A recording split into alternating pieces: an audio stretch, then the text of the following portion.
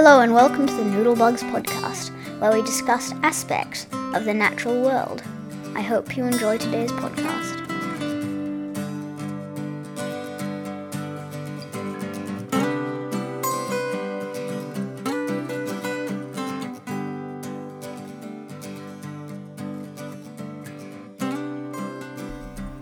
Today we spoke to Georgia Beattie.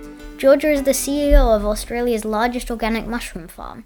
Today we discussed her commitment to sustainable agriculture and the life-changing illness that set her on her current path.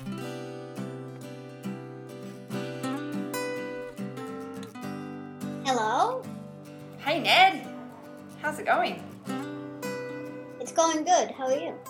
I'm great. It's a sunny day at the farm, so it's a good day. And we'd like to know who you are and what you do. Please tell us a bit about yourself. Well, I had quite a big career change actually. So what I do now was not the case 10 years ago. So how old? I'm 35 now. I actually studied entrepreneurship and I studied it over in the States. And I came back to Australia and wanted to be an entrepreneur and raise what's called venture capital, which is where somebody else invests in your company and helps you grow really quickly. And so what happened is I started a business that made these single-serve glasses of wine, which you won't know anything about for quite some time. But it was a company, really, it was a packaging business. And so I was making plastic for my business. And I had this big check-in when I was 25, and I had this big company. We had offices in Japan and Korea and Taiwan and China. I sort of expanded into Asia, and I had this check-in where I had this this consciousness of what have I done? You know, I didn't realize how big this business was when I had the idea and how much of a bad impact I could have on the environment and society and all sorts of things. And I was sort of just thinking this is what entrepreneurs do. And so I had this big awakening and I realized that was not the impact I wanted to make on the world. And so I then went through a process of getting different skills and experiencing different industries while I work out what my purpose was and it's really important for me to align my purpose with my work. So I don't even really call it work. I'm executing on my purpose each day. So I knew that I wanted to create clean food. I wanted to create food, to grow food indoors so that as there's changes in the planet with temperature, there was something that I could control, put solar panels on the roof so it was sustainable, and also a product that could have sort of be an alternate protein and be a bit versatile. So I had this blank slate on my career. I decided I wanted to be a farmer. And so I went about learning all about farms. So I learned a little bit about technology and I was involved with some tech companies, but I was also just sort of on the hunt for some farms. And I finally found one in Diggers Rest, which is about 30 minutes out of Melbourne. And so here I am now. It's called Bulla Mushrooms, Bulla Park here. And we are Australia's largest organic mushroom farm. And we are now sort of expanding into different varieties. But being sort of clean, and that's the organic, all we do is put water on our mushrooms. And we reuse, so we try, I'm just experimenting with how do we grow food on waste. So having a look at that sort of closed loop, circular economy things. And then also, for every 1 kilo of mushrooms we grow, I've got 4 kilos of mushroom compost. And so now the challenge is, what do we do with that? And so basically, to answer, it's a very long-winded way to answer your question, I'm a problem solver. And so I'm trying to create really sustainable, clean agriculture. And so, yes, I'm a farmer, but really connecting the dots and solving some of the problems around sustainability in agriculture is where my true passion is. So, yeah, I probably would refer to myself as a problem solver right now. Yeah, that's a really good answer to that question. What is it about mushrooms that you find so interesting? Like, oh my God, this is amazing. I want to grow these. So I was actually part of when I had that awakening when I was 25. I was actually quite sick, and I was diagnosed with something called Crohn's disease, which is an autoimmune disease. And I was speaking to lots of doctors, and they were sort of wanting to put, Western drugs, and they were sort of saying that that's the long-term solution, is that I take these very heavy drugs for the rest of my life. And it didn't sit that well with me, and I started experimenting with diet. And I realized that when I cleaned up my diet and I was eating just organic food and not eating too much meat, like I eat a little bit of meat, but I don't eat, it's just sort of, it's a very conscious occasional thing. And when I cleaned up my diet with what I put in my mouth, and then also what I put in my head, and so that I was really calmed my brain down. I wasn't stressed or anxious or worrying about things that were out of my control. Then my gut got better. And so I haven't had any drugs since then. And so that was the sort of beginning of how interesting that mushrooms and that sort of clean diet was able to heal me. So my belief is that mushrooms are really good at healing our bodies, and it's a sort of a non-invasive, sort of really easy thing to digest. Lots of pre and probiotics and things. Which healing mushrooms? Which mushrooms did you use? Well, I am not a foraging expert. There are lots of sort of. Do you guys forage? Well, I went to the Merry Creek recently. Oh, really? Cool. And I went mushroom foraging, and I found a sticky, a thin white one, and a brown one with a really thick stem, and a bulbous brown head. Cat. I should turn my screen around because I've got this big mushroom sort of encyclopedia next to me. Did you do any reverse image searches on Google? Yeah, I looked, but they didn't come up. Okay, you have to send me some photos because it sounds like it's in the agaricus kind of family. To answer your question, there wasn't a specific type of mushroom. There's reishi, and there's all these really interesting exotic varieties that I do take it occasionally in a powdered form, but it's sort of having that as part of my diet and as a bit of a protein replacement as well is more around that sort of variety rather than one particular mushroom that I can hang my hat on and say, yep, shiitake mushrooms resolved all my stomach issues. So yeah, there wasn't one. It was the whole kingdom. Mm-hmm. And here's another question, because you said you put 4 kilos of mushroom compost, right? But what is the difference between normal compost that you put on plants and mushroom compost? What is mushroom compost? So, really good question, Ned. So what happens on a mushroom bed is we've got a compost farm up in Bendigo, and it goes through these 3 phases of composting. And in the last phase, we inoculate, which we put sort of little mushroom spawn seeds in. And that spawn then starts growing on the compost as sort of its home, which we call substrate. And so what mushrooms are is just the fruiting body off the compost. Okay? And so in compost, like mushroom compost, it's actually full of mycelium, which is the same material as mushrooms. Yeah. And so it's actually got this really beneficial organic matter that is different from soil. But think about mycelium as like the internet for plants. And so this is how they communicate messages, and they transfer nutrients and water and all sorts of things. So if you see in a forest, if one tree is starting to break down, it's the mycelium that will sort of redistribute the nutrients and things to the other areas of the forest. It's this incredible symbiotic relationship that mycelium is able to transport. Yes. And how hard is it to keep mushrooms organic?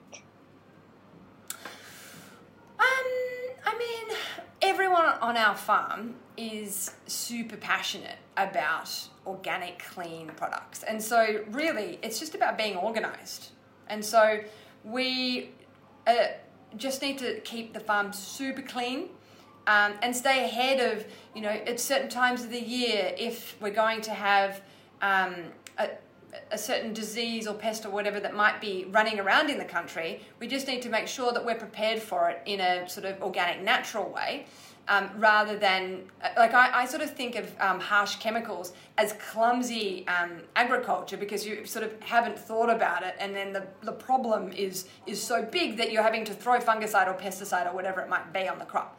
And I do believe that is part of the reason I was quite unwell, is from eating a lot of pesticides and fungicides. So to answer your question, I don't think it's hard at all. It's just it's a mindset. Like it's just not an option for us. It's not the way we want to eat. So we just make sure that we're all working together. That's really good. That's fair and healthy, really. Yeah, I think so. Do you eat any organic products? We only eat organic products. We don't get anything. Really? Yeah, we don't really get anything from like supermarkets or anything. We get all our food from like Lamana and Whole Foods, like places that sell organic food. I think we've got some stuff from Buller Park as well. I think we have. Yeah, we sell some in there. I'll have to give you guys some mushrooms. We sell through some Brunswick grocers, so it's a lovely community.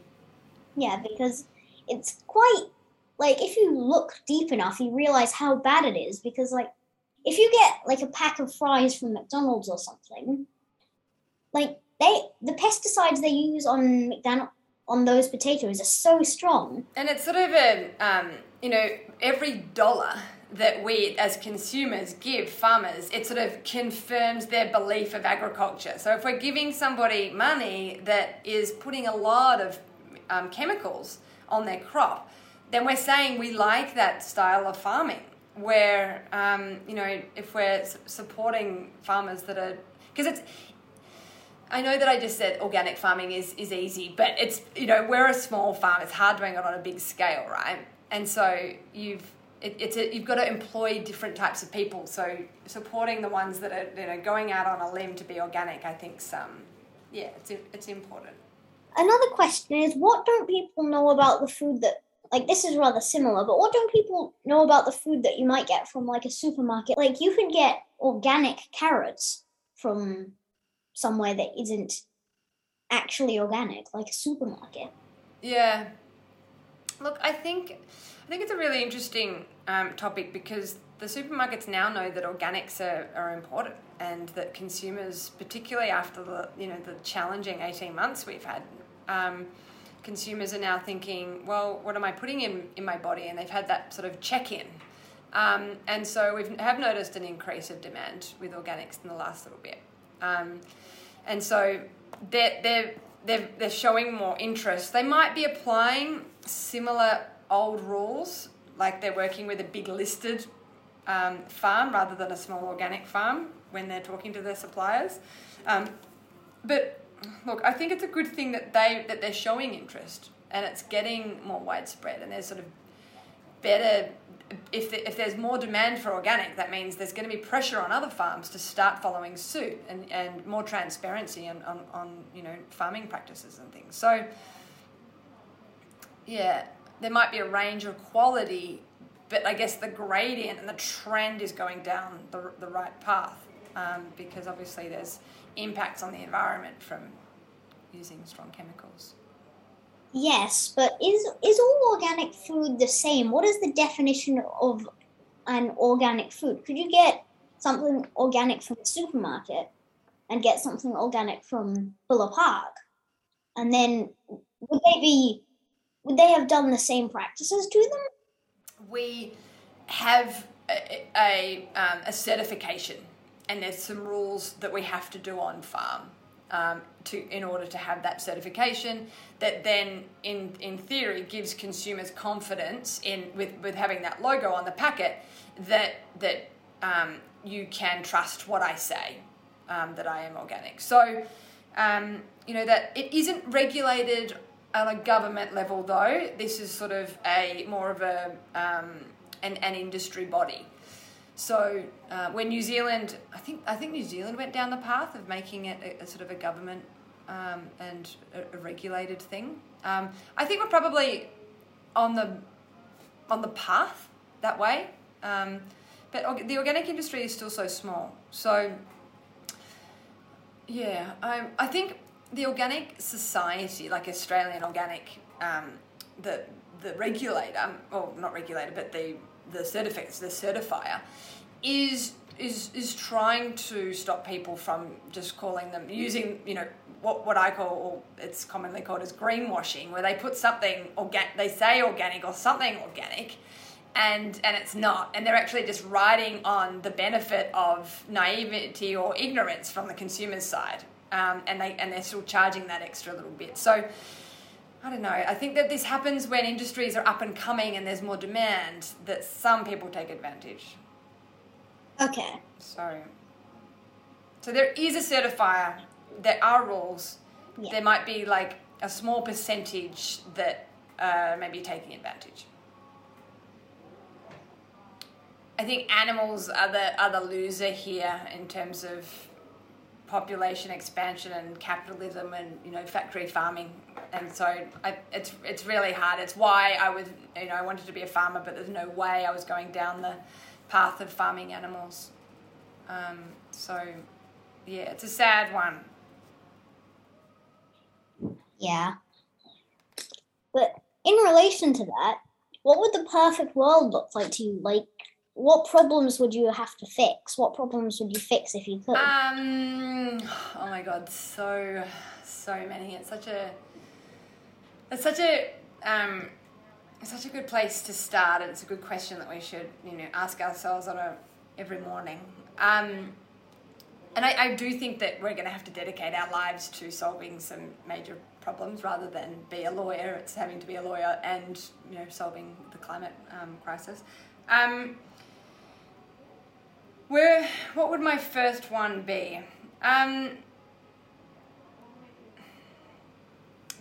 think smart farming. Sustainable farming can be done in a really clever and collaborative way, with modern thinking. And I still see a lot of old-fashioned and kind of selfish thinking that's happening on farms, because we've got this ability to have soil regeneration and carbon capture if we just change our practices by sort of 10 or 20% on farm. So, I mean, I would, and this isn't sort of a pipe dream, this is something I'm actively pursuing, to be a leader in agriculture, to really shine a light on, it doesn't need to be done that way, and you don't need to till your soil. It can be, done in a sort of different, regenerative, sustainable way, and then also get the support on the retail shelf for those different practices. So the biggest one for me is sustainable and fair agriculture. It's not just about making money, and a lot of farms aren't making money, and that's what puts them in a compromised position where they're making decisions around chemicals and harsh or different sorts of treatment of animals. So I don't know. That would be my biggest concern, I think. Something that's dear to me. Yeah, that's where I would start. But then there's like a list of 100 other things. What's yours, Ned? Probably climate change.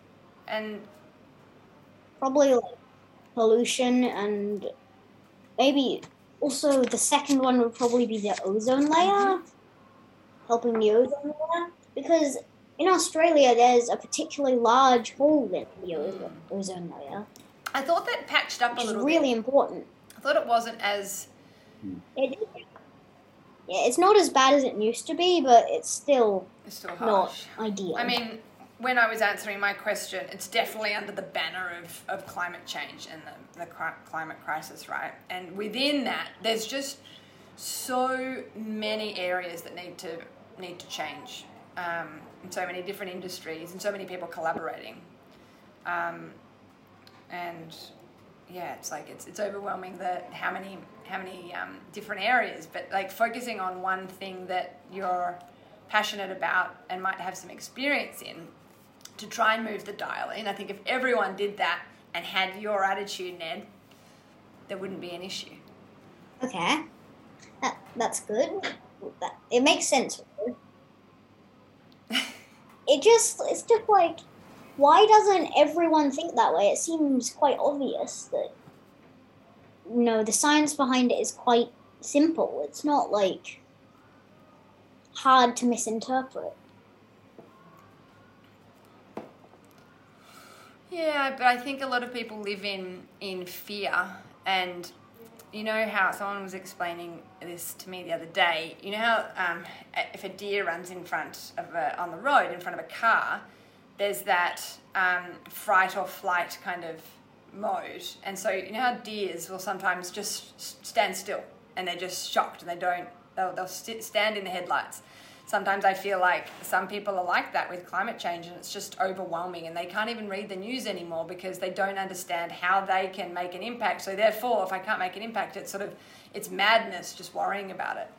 And so I feel like a bit of society has clipped out of responsibility.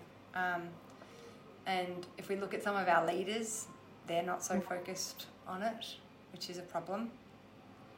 And so it seemed like there's really simple solutions, and the science makes sense for people that have got freedom of mind, like you, Ned. You can see it really clearly because your heart is aligned with your head. But if your heart isn't aligned with your head, then it's a tricky thing because some people only want to make money. So, but you're talking about sustainable farming and things and how that's so important. But at its core, what really is sustainable farming? So, I mean, it changes for me because I'll sort of identify something that can be better and be focused on that. But for me right now, it's how do I not have virgin inputs into my farm? And when I say virgin inputs, it means straw that could have been feeding someone else to make. So we use straw to make our compost, right? To then make food. So what's the point on breaking other food down to make it more food? And so that's why I'm experimenting with coffee grinds. It's such a typical Melbourne sort of thing to grow food on coffee, but that's going into landfill at the moment, right? Which is fine. That is probably going to start, help break down some of the other things that are in the bin. But if we can start upcycling that, and mushrooms have this amazing ability to grow on all sorts of things, and it's a good substrate because it's relatively clean and consistent. And so that for me, it's having a look at what are your inputs to create that product. And if you have a look at beef and how much water and food it takes to have a steak, how many people would actually eat steak knowing that? I'm really, really looking forward to lab-grown meat. I think that will just be a fantastic thing if we can do it in a sustainable sort of from an energy perspective. But if there are people that need to eat meat and they're not going to change their ways, then this lab-grown meat's got to be a good thing. Having a look at what you're doing on farm, so that's with chemicals, what energy you're using, and then a really, really important one is how you treat your staff and how are you impacting and bettering their lives, because it's all an ecosystem. And so if someone is coming in and having a bad day and they go home and they make a bad day for their family, that's a total fail as a leader. And so that emotional leadership is just as important. And so that, resilience and sustainability of the mind is sort of, I think, tied into the environment as well. So that sort of But it's a big, sustainability is such a big topic, and if you have a look, like the Industrial Revolution happened, and we then started working out how we have minimal input with a maximum output. And that's really all we've done for the last 70 plus years, right? And what we need to do now is say, right, scrap that.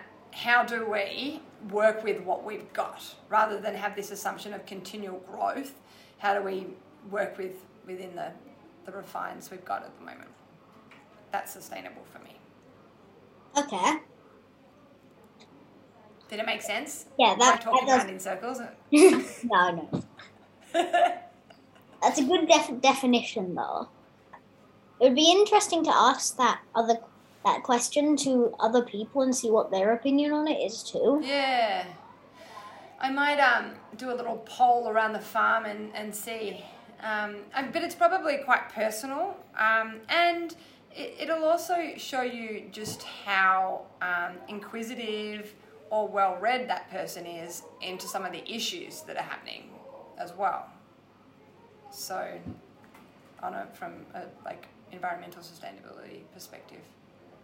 So, yeah, I think that's a good one. It would be to get varying responses. Does sustainable farming have to be vegan? For it to be sustainable, does it have to be vegan? I think it's looking more and more likely. It's a big topic, and being in agriculture, it's actually a very political topic as well. And that whole conversation has been politicized because of certain people's investments. And if you have a look at some of our big leaders, they've got big, meat investments. And so our leaders are actually biased and they've got a conflict. So I think, and that happens a lot. Everyone's conflicted, unless they're completely neutral and they go home and do nothing. But no, even then you're conflicted. So I think the future with our with the space and with limited access to, say, water in Australia, we're going to be hit pretty hard, and we're going to have to be super savvy with how we use water. And so there's certain animals that require a lot of water, and so it might not be so sustainable. I don't know, I think that maybe your generation is a lot more conscious than other generations and might not want to kill something in order to eat that protein. And this is why it's really important to invest in innovation, so that you can still have your protein and get that sort of variety in your diet, but not have to go to kill something. So I don't want to have a hard answer to that question, because it's political, and I could be attacked somewhere on stage for having a hard line on it. But I think that with the data that's coming out with climate change, and my intention with farming and sustainable farming is absolutely vegan. Yeah. Okay.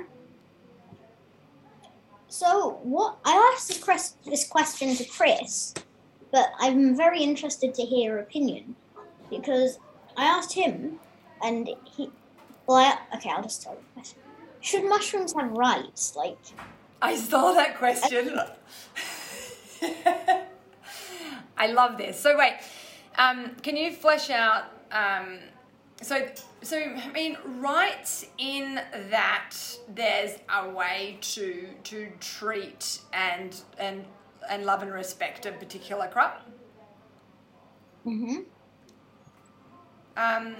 I think that as humans, we have a responsibility. I think we've for a long time, we've had everything at our disposal, and we've treated it that way, like you're mine. I've got ownership over this land, or whatever it might be. But actually having respect for this living thing that does this amazing, has this amazing purpose in our world, probably, when you say rights, I think of legislation and laws and things, right? And maybe it does need to be regulated, but I think as human beings, we can create an importance on understanding what the meaning of that crop is in our ecosystem and our world, and therefore giving it its own rights in our own, in our own frame. I think legislation is a big stretch. It's a good one, and it would be really cool. How long it would take to get there, I don't know. But I think as people become more and more conscious, and they go, oh wow, the way a forest works is kind of the way our society should work, in the way that it is diversified and shares nutrients, and I mean, there's so many things that go on in a forest that we would like to replicate in our our own ecosystems. So, that is such a big question, and I almost need to circle back. I feel like I'm not adequately prepared for that. From a personal level, I think that out of respect for what the fungi kingdom does, and how phenomenal it is, and how little we know about it, there's respect that needs to go on there, that we can learn in our lives. So there's probably, that can be translated into rights.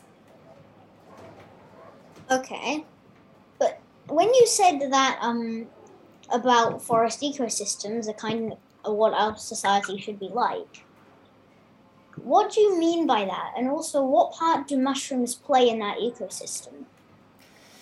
So, mycelium is like the connector between all of the plants. It's the internet, right? It's how they communicate messages. And one tree might be saying, hey, I've got a whole heap of bees here, and then another plant will put off, it might be more eucalyptus or something that gets, the scent then sends them away, or they work in a really collaborative way. And so mycelium is how those messages and nutrients and water gets transferred. It's also how if a tree is being broken down, mycelium's got a big part in how that happens to then be redistributed amongst the forest. So I see it as really integral and almost the foundation, where all of the other plants in the ecosystem start growing from. When I use that sort of example of society, it's there's like this unconditional love and sharing that goes on, and it's not conditional to what type of plant you are. It's it's shared, and I just think it's amazing with what goes on. Yeah, because that's actually really interesting, because I watched a movie recently called Fantastic Fungi. I knew I should have watched that before I was chatting to you. I had a feeling you would have watched it. Yeah.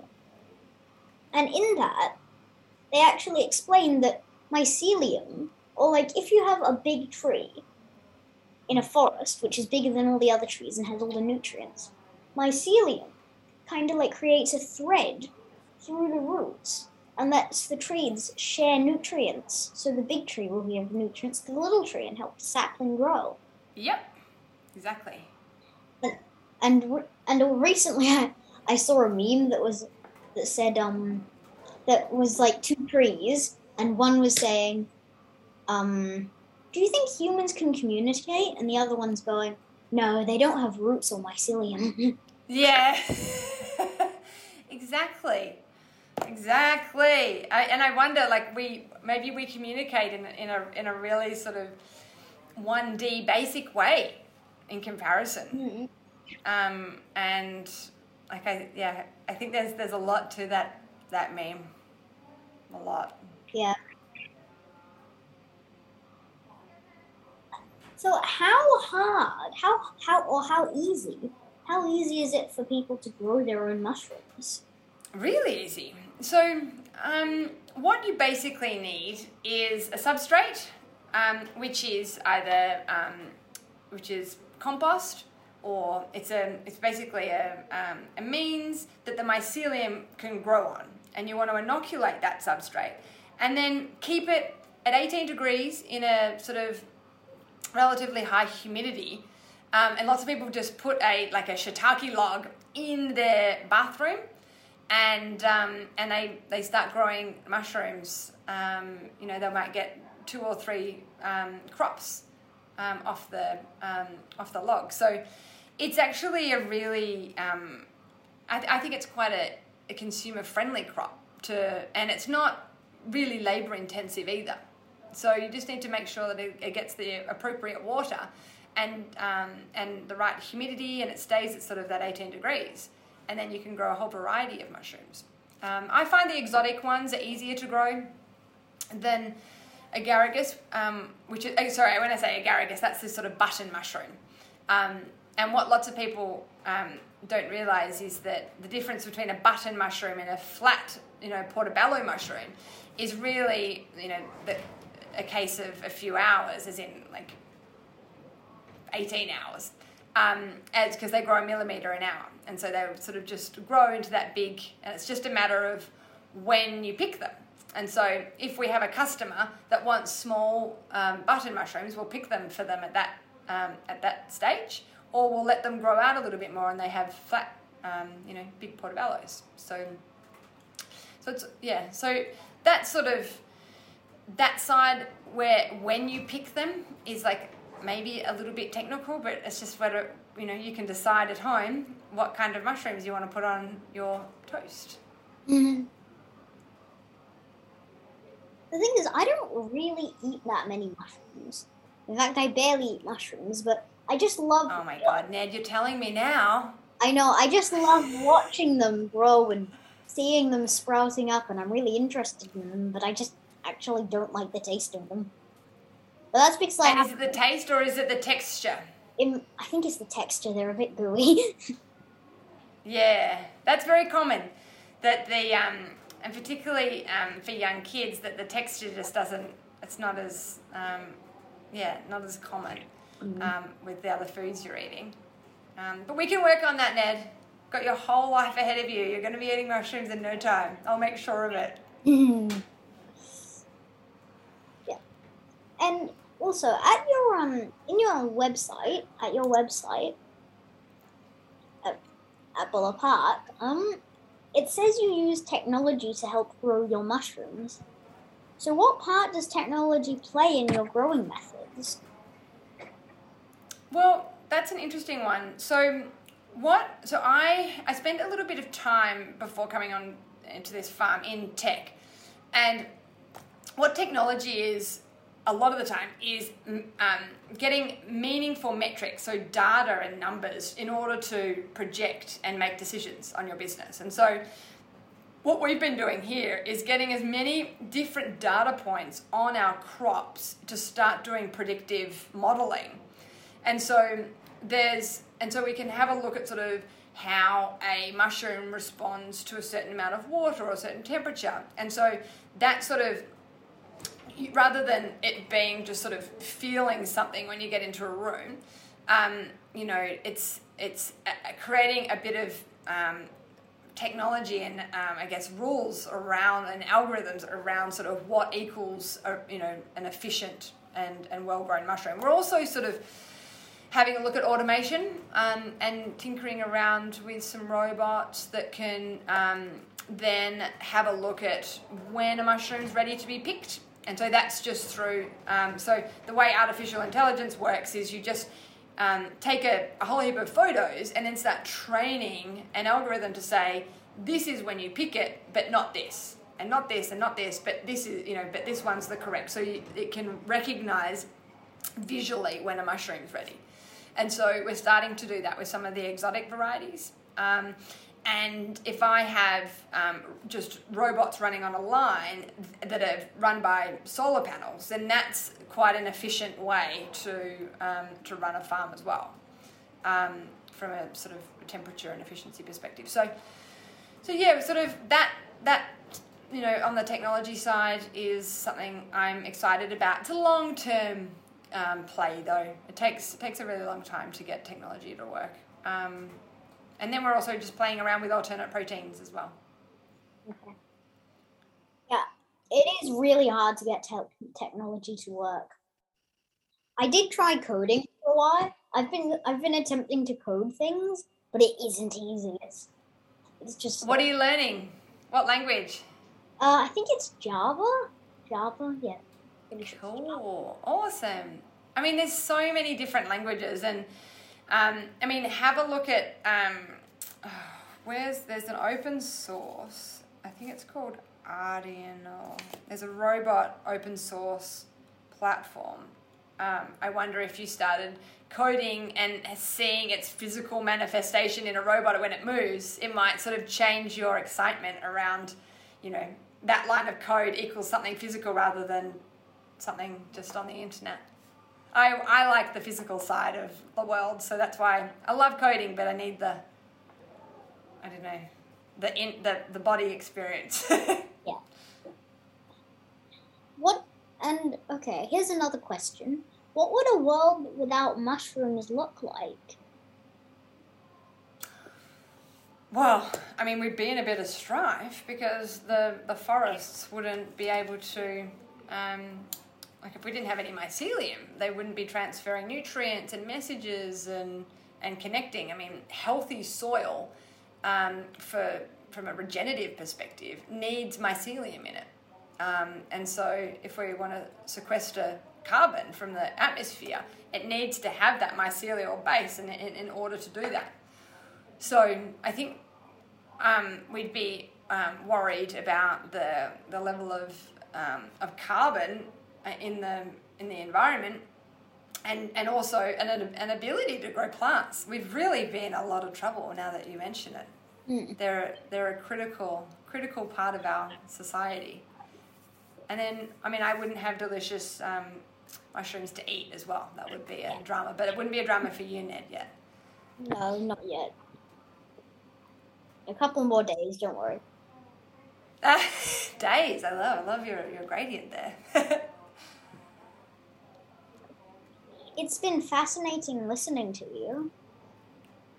Oh, thank you, Ned. I've really, really enjoyed chatting with you. And to be honest, your questions are fascinating. The way your brain works and how open-minded you are is so... It gives me hope that we're actually going to be able to combat some of the big challenges we've got as a society if we've got more people with your attitude and brain. Oh, thanks. It's a lot to think about. Yeah. It is a lot, but I think if you've got the sort of an open mind and a well-connected to what you do and what you eat and what your impact is in the world, then you can only do your best each day, and so we can combat. If we're all consciously doing our best, we'll be able to get over these challenges that we've got at the moment. Thank you so much for taking the time to be on this podcast. Ned, it is my absolute pleasure. Thank you so much for inviting me.